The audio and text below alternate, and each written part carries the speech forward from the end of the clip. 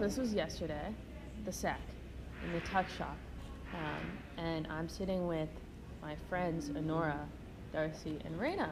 And, Raina and Darcy have, like, the newest iPhone model or whatever. And Honora has, I think it's an 8 that still has the home button. And Darcy was like, aha, like, look at you. Like, why does your iPhone still have a home button to Honora? And she was sort of getting clowned for it. And I didn't know what to say because I knew, like, the heat would start coming once they saw that I, in fact, like, didn't even have an iPhone with the home button. Like, I had a straight-up flip phone.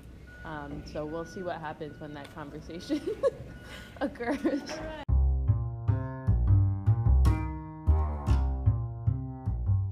In this modern age, when most of our lives revolve around our technology, it is hard to think what life could be like without a phone. Many of us are aware of the negative consequences that we as a society and individuals are facing because of our phones. Bella Edelin, a senior at Cho Rosemary Hall, is often the target of friendly banter from her friends, all because she owns a flip phone. However, her reason behind not having a phone goes beyond trying to be edgy or cool. Why do you have a flip phone? Yeah, so this is kind of complicated, but, like, I am very concerned about the state of, like, personal surveillance and data collection that's happening, with our phones. And I don't think, social systems have caught up to this technology yet. Like, we haven't developed the sort of, like, legal, social, like, protections that are going to prioritize people over the needs of the companies right now. And so I think that, companies like iPhones, Facebook, big tech, things that produce our phones and the apps on them are really collecting a lot of personal data, which is a threat to, I guess, privacy and liberty, etc. So are you scared about your own personal data right now, or more like in the future?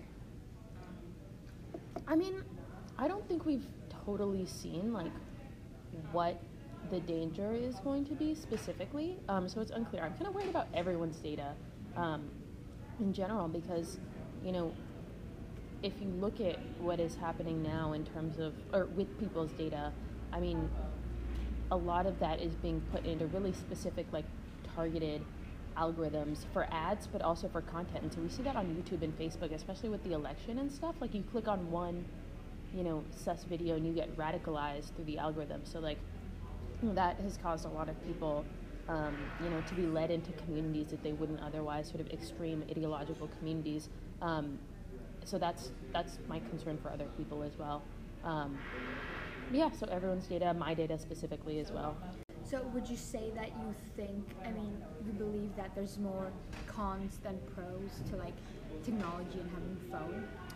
This is also complicated because, and my academic interest, like, my ideal career path is tech and actually, like, AI, intelligent systems, stuff like that, and that runs on a ton of data. And so I'm not opposed to data collection because there's so much. I think it'd be a mistake not to capitalize on, like, data, because we can, like, so much good can be done in terms of, like, I don't know, like, advances in medicine, advances in social systems, like, stuff like that.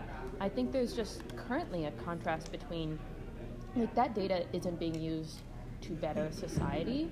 It's being used to enrich, like, Google, Facebook, whatever, and they can do essentially whatever they want with it because there's no regulation.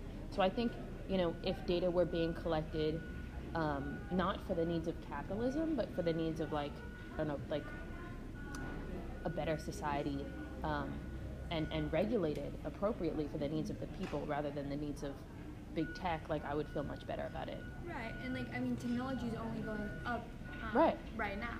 So Right. Do you think that, like, in the future we're going to be able to regulate that, or do you think these big firms are just going to, like, take over and do whatever they want? I kind of think we're at a pivotal moment with that. Like, they've already collected so much. I don't see us, like, right now taking the steps at all that we need to deal with big tech. Like, I don't think any of the presidential contenders had, for me, like, for the 2020 election, like, a good enough plan about, what are we going to do about big tech? What are we going to do about our privacy, our data, our security? Like, how are we going to deal with increasing automation? Like, I think we're just so behind in terms of our policies with that. So that's upsetting. I mean, Listening to Bella talk about her concerns and her experiences with data collection really got me thinking. I had heard about the dangers of data collection countless times before, but with Bella, it all seemed so real.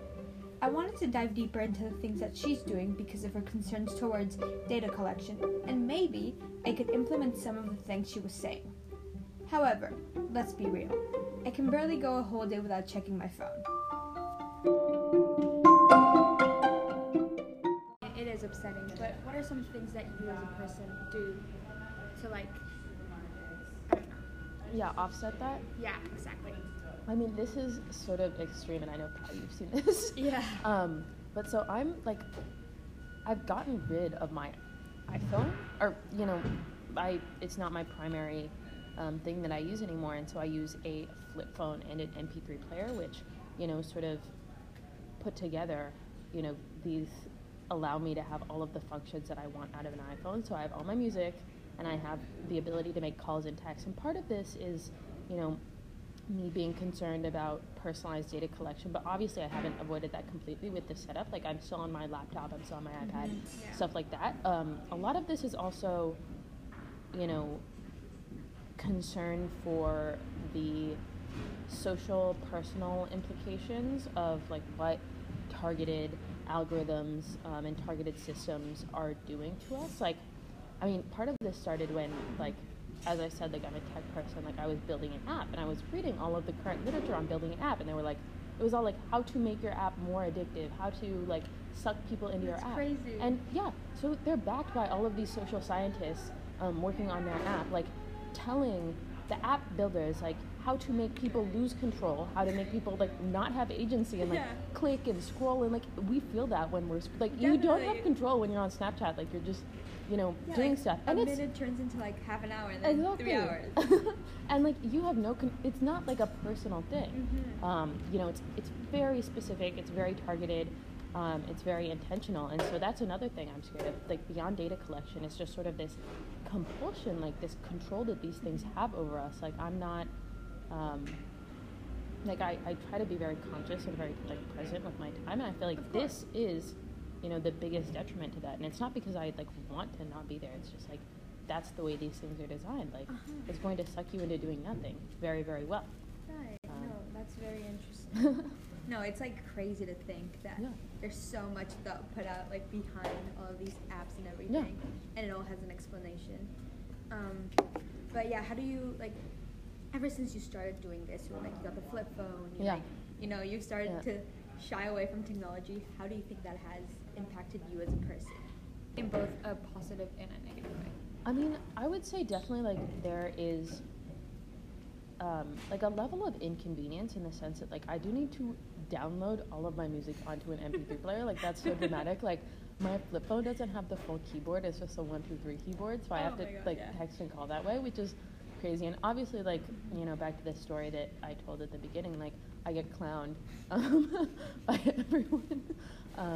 But I would say it's really, really been positive. Like, you don't even realize how much time you're on, like, your phone. Like, even before I got the flip phone, like, I tried to delete all of my apps off of my phone.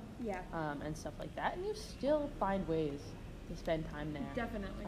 So I have so much time to, like, be places and be around people. And, like, I've spent so much more time, like, reading and stuff. And, like, I feel like, especially at a place like Choate, we're all like, oh, I don't have time. I don't have time to do this. I don't have time to do that. Like, there is time. It's just being sucked up by the wrong things. Exactly.